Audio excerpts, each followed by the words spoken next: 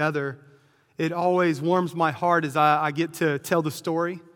And then as we were just working through different things we believe at King's Church and just the role of membership, the beauty of membership, my heart was warmed once again of the beauty of the church, that Christ has established his church, yes, universally, but also locally in these cities across the U.S. and across the world. We have been studying for the last 4 months. We've been studying the book of Philippians, written to the saints in Philippi. Paul wrote this book to a local church, one that he dearly loved. His beloved is what he calls them, his brothers and sisters in Christ. He loved this church, and my heart once again was stirred as we got to recount what the Lord is doing here at King's, and Lord willing, bringing more members into this local body for us to continue to see the gospel advance through multiplying disciples, leaders, and churches. That's our hope. Today, we finish our Philippians series. It's been a joy to work through this book over the past 4 months. We've been given a beautiful picture of Jesus and his church through this book. Caleb's already mentioned some of them, but we've learned to rejoice in the Lord, to suffer for the sake of the gospel, to walk in a manner worthy of the gospel, to live in unity, to see and emulate those around us who are imitating Christ. We got to see this beautiful hymn of who Christ is and what he has accomplished through his humiliation and exaltation in Philippians 2. And we got to see this beautiful reminder that one day every knee will bow in heaven and on earth and under the earth, and every tongue confess that Jesus Christ is Lord to the glory of God the Father. Paul has given us a wonderful letter that we get to complete today. As we close out this book, may we continue to see the beauty of Jesus, and may that direct everything we say, think, and do. This morning, we're going to close it out. Philippians 4, 10 to 23. And this is kind of the main idea. In Christ, we are a generous and content people. We are a generous and content people. Just real quick, how many of y'all just find yourself content 24/7? Okay, cool, good stuff.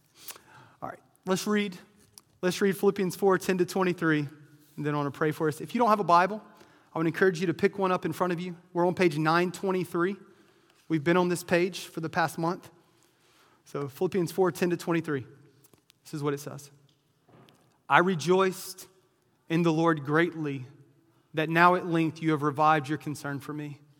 You were indeed concerned for me, but you had no opportunity. Not that I'm speaking of being in need, for I've learned in whatever situation I am to be content.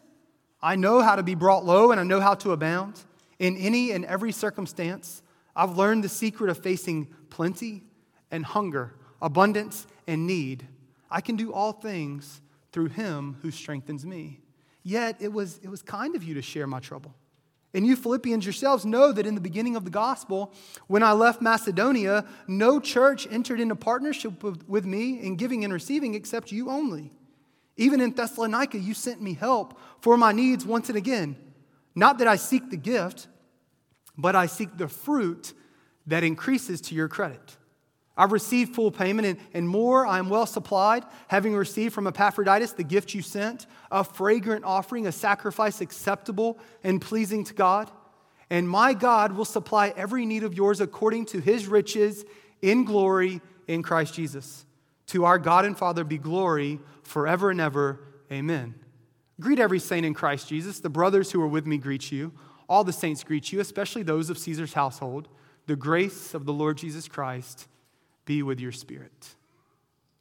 In Christ, we are a generous and content people.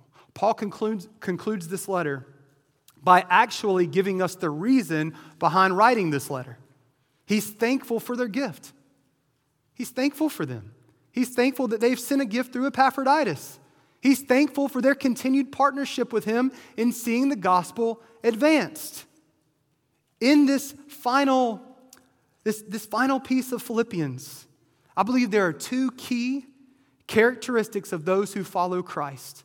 And we see them from Paul's example and the Philippians' example.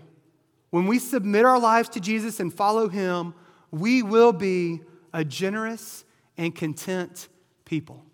A generous and content people. So let's begin with generosity. A generous people. Paul begins this final section. He says, I rejoiced in the Lord. This is a fitting conclusion, right? I rejoiced in the Lord. Paul, you've been telling us throughout to rejoice. You've been showing us your joy. You find joy. You find joy in the preaching of the gospel, even when those who preach the gospel have mixed motives. Wow, joy. We've been talking about joy for the last 4 months. I pray that our lives are more joyful than they were in January. On this day, May 7th, I pray that our lives are more joyful than they were when we began this study, because we've seen the beauty of Jesus and we've seen that our joy is rooted in Christ alone and not in our circumstances and not in our experiences. Paul is in prison. Y'all remember this. I rejoice in the Lord greatly. I rejoiced in the Lord greatly. So he begins rejoicing, reminding them of why he's rejoicing. And I want to show us through these few verses, in verse 10 and then in verses 14 to 18, kind of three truths about generosity. The first is generosity leads to joy in others. Paul says, I have joy in the Lord that now at length you have revived your concern for me. You were indeed concerned for me, but you had no opportunity. We see Paul's joy. He was an apostle who had his eyes set on seeing the gospel go forth to places it had never been preached. He was always on the move. He planted a church in Philippi, and then he went to Thessalonica, and then he went to Athens. Then he just kept moving. He wanted to continue the work that the Lord Jesus had set him apart to do. To see eyes open, to see those who walk in darkness turn to the light. This was Paul's desire. And as he moved, we know he worked as a tent maker. So he provided for his needs many times. So there wasn't always opportunity for the Philippians or for other churches to partner with him. Yet, here, we see that there was an opportunity, and the Philippians were quick to meet it. And in meeting that, out of their generous spirit, Paul was joyful. It leads to joy in others. He continues on in verse 14. Yet, it was kind of you to share my trouble. Just think about this. Paul is in prison, and he receives a gift from a beloved brother, Epaphroditus. Think about the joy that would fill him. Troubled. Yet it was kind of you to share in my trouble. You sent a gift through Epaphroditus to share in my trouble. That's joy. To have someone come alongside of you in the midst of heartache, in the midst of persecution, in the midst of suffering, that brings joy to your life. Oh, that we would be a people that are generous, and that generosity would lead to joy in others. In verse 15, Paul reminds them of their faithfulness in giving to the work from the beginning. He says, when I left Macedonia, Philippi is in Macedonia, when I left Macedonia, you were the only ones who partnered with me. You were the only ones who continued to give, who continued to see the gospel go forth. And he reminds them of this.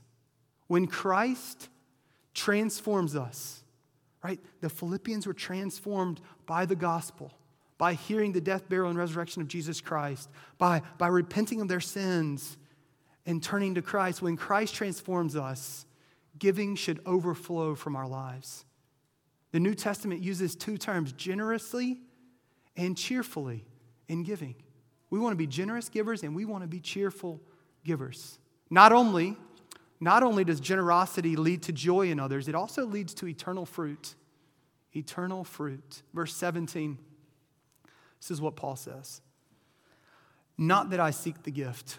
He actually says this phrase, not that I, twice.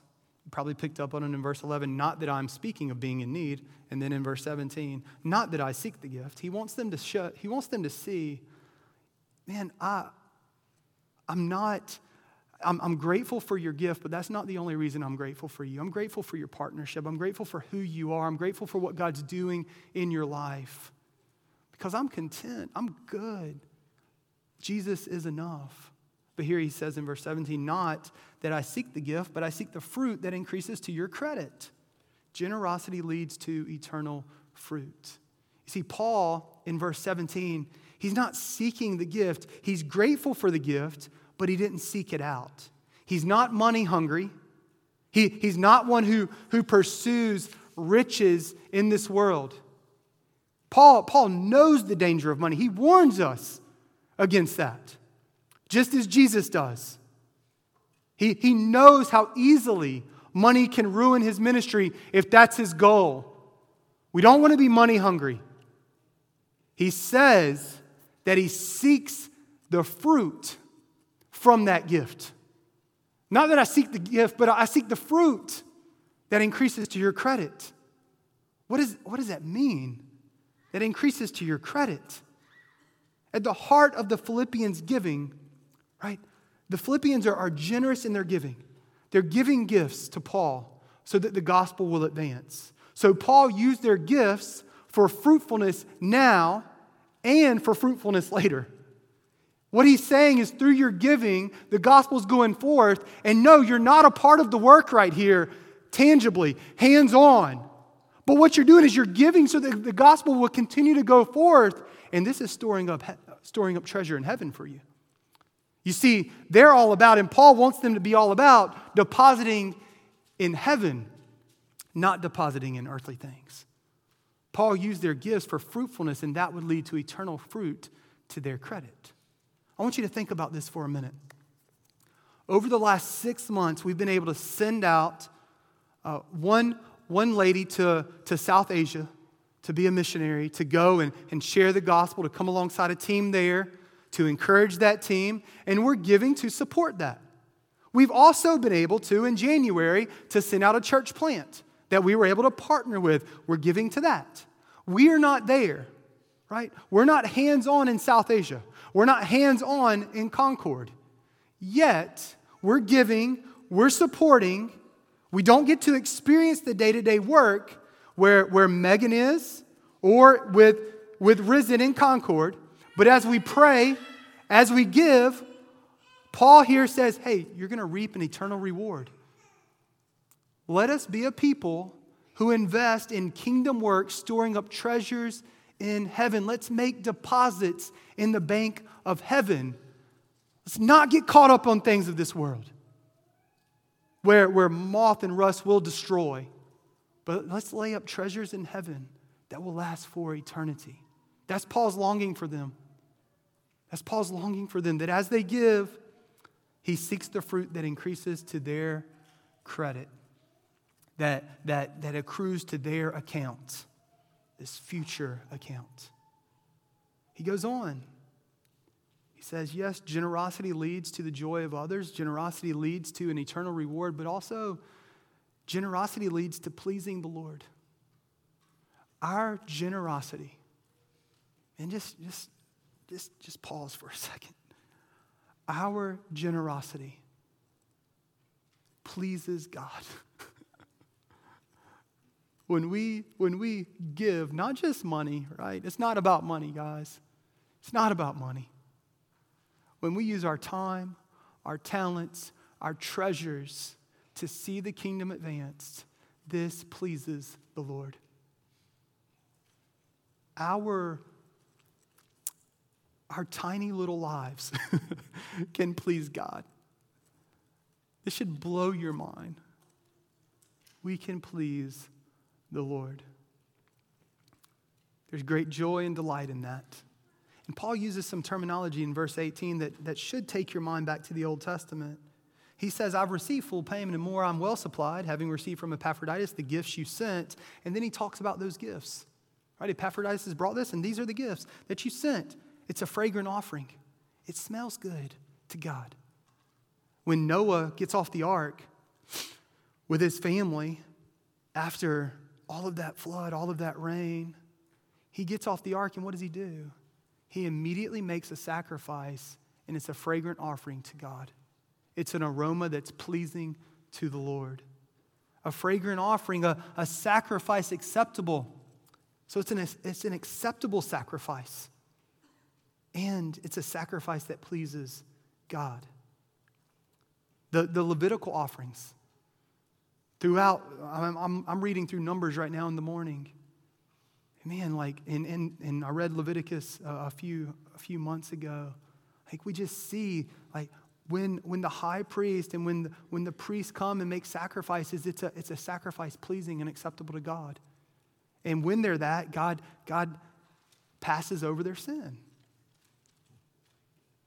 Here, Paul says, your gift was a fragrant offering, an acceptable sacrifice, a pleasing sacrifice. Paul exhorts us in Romans 12:1 that this should really be our lives, our whole lives, that we should be living sacrifices, holy and acceptable to God. Is your life that? Is your life one that is holy and acceptable to God? This morning in our membership class, we were reading 2 Corinthians 5:17-21. In that, this is what Paul writes to the church in Corinth. He says, therefore, if anyone's in Christ, he is a new creation. A new creation. Well, how does that happen? You see, those new creations that Paul's writing about in 2 Corinthians are lives that are holy and acceptable to God. Well, how does that happen in my life? How do I become a new creation? Well, Paul tells us this. This is what he says. He says that we can be reconciled to God because of Christ. Because he who knew no sin became sin on our behalf that we might become the righteousness of God. Jesus took our sin. Is your life a fragrant offering to God right now? Maybe not, but you know how it can be? You can be cleansed of your sin. You can be washed white as snow because of what Christ accomplished on the cross. He took our sin. He took the smallest of sins, lying to a spouse, stealing a piece of gum from the store, cheating on a test, cheating on income taxes. He took those. He took those on the cross. And he has exchanged our sin with his righteousness. And now when God looks at us, if we have confessed our sin, turned to Jesus, we can be saved. And now God looks at us and he sees the righteousness of Christ, and we're a fragrant offering to him. We're a sacrifice that is acceptable. He says, yes, you've been adopted into my family. You're my son. You're my daughter. We're acceptable to him. We're pleasing to God. If this is something you haven't done, or if you look at your life and you're like, no, I'm not an acceptable sacrifice. Do you know the sin that I've committed? There's hope at the cross. You can become an acceptable sacrifice, holy and acceptable to God right now if you'll turn from your sin and turn to Jesus. I want to invite you. If you haven't done this, I want to invite you to do it right now. Pray to God. Turn from your sin and turn to Christ. And if you do this today, I would love to talk with you. One of our pastors would love to talk to you. Because that is new life in Christ. And with new life comes a way of living. We're new creations in Christ. Holy and acceptable to God. So how are you spending your time, talents, and treasures?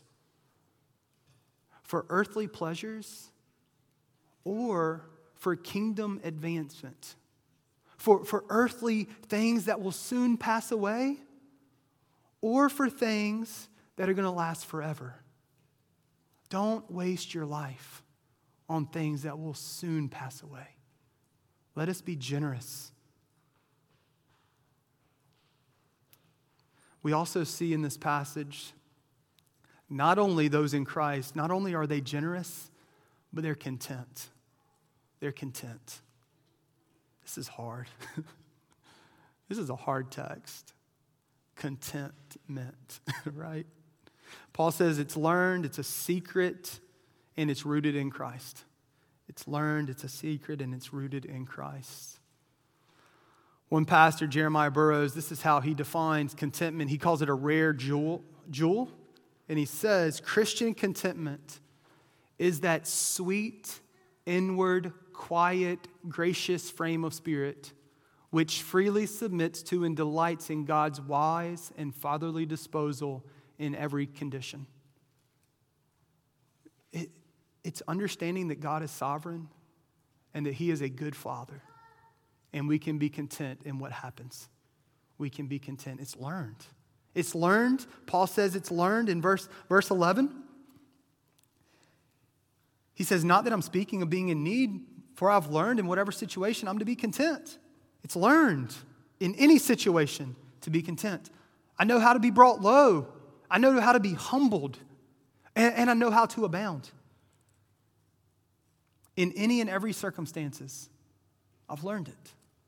Contentment is learned through the good and the bad, through the humble, through the humility, and through abounding, through facing plenty, or through facing hunger and facing plenty.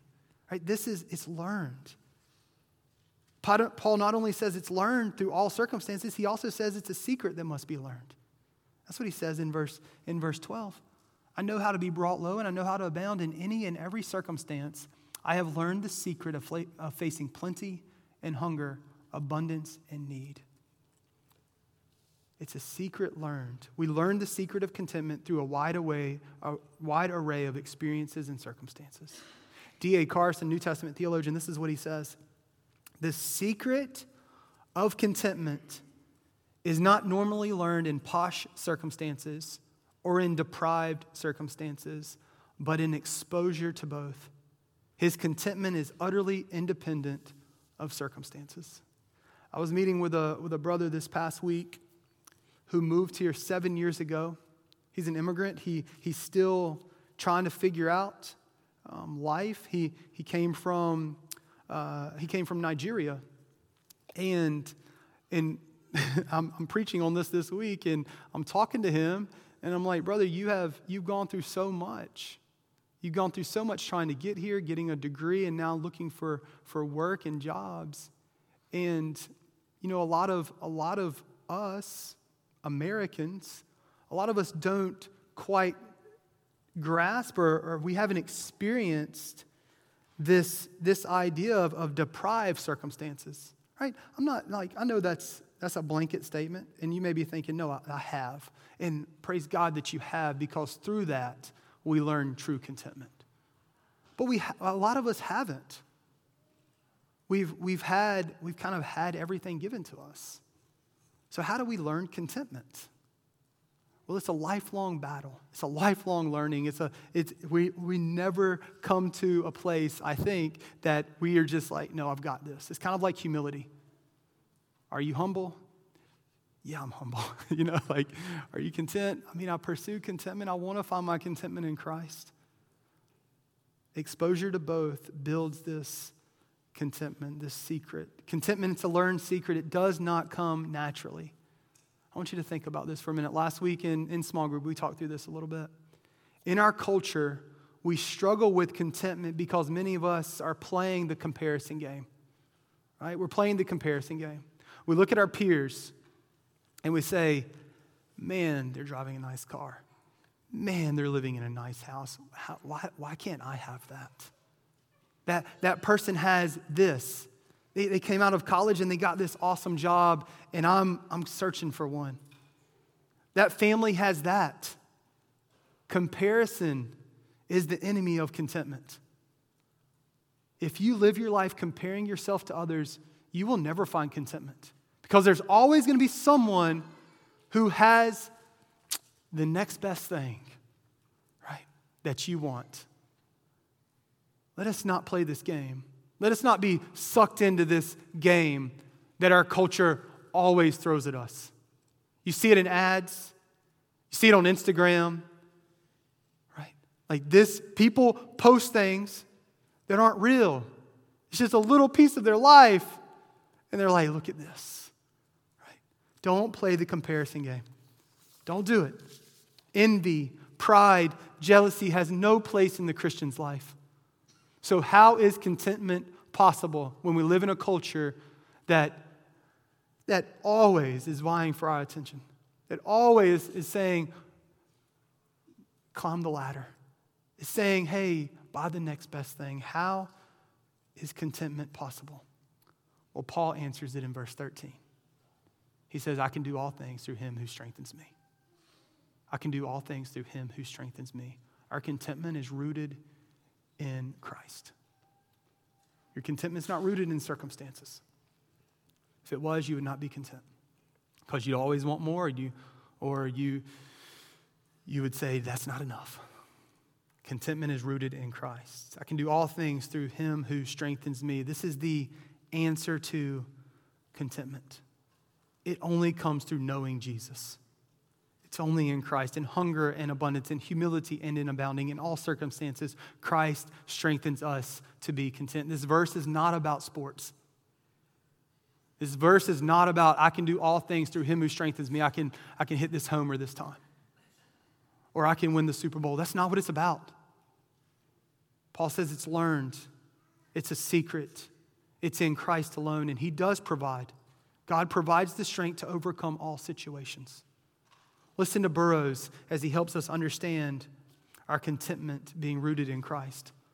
All creatures, you'll see the quote in a minute. I didn't put the whole quote. All creatures in the world say contentment is not in us. Riches say contentment is not in me. No, contentment is higher.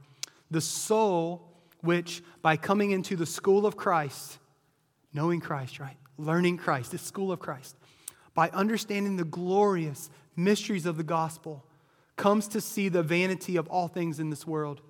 Paul told us in Philippians 3, it's rubbish. Things of this world are rubbish. Is the soul that comes to true contentment. That soul says, I see that it's not necessary for me to be rich. Man, what a good word for Charlotte. What a good word for people in our city. The economic capital, right, of our state. The banking capital. I see that it's not necessary for me to be rich, but it is necessary for me to make peace with God. It's not necessary that I have a pleasurable life in this world, but it's absolutely necessary that I should have a pardon for my sin. It's not necessary that I should have honor and preferment, but it is necessary that I should have Christ as my portion and have my part in Jesus Christ, and that I should be saved on the last day. Christ is sufficient. Christ is all you need. The riches of this world will soon pass. It'll pass.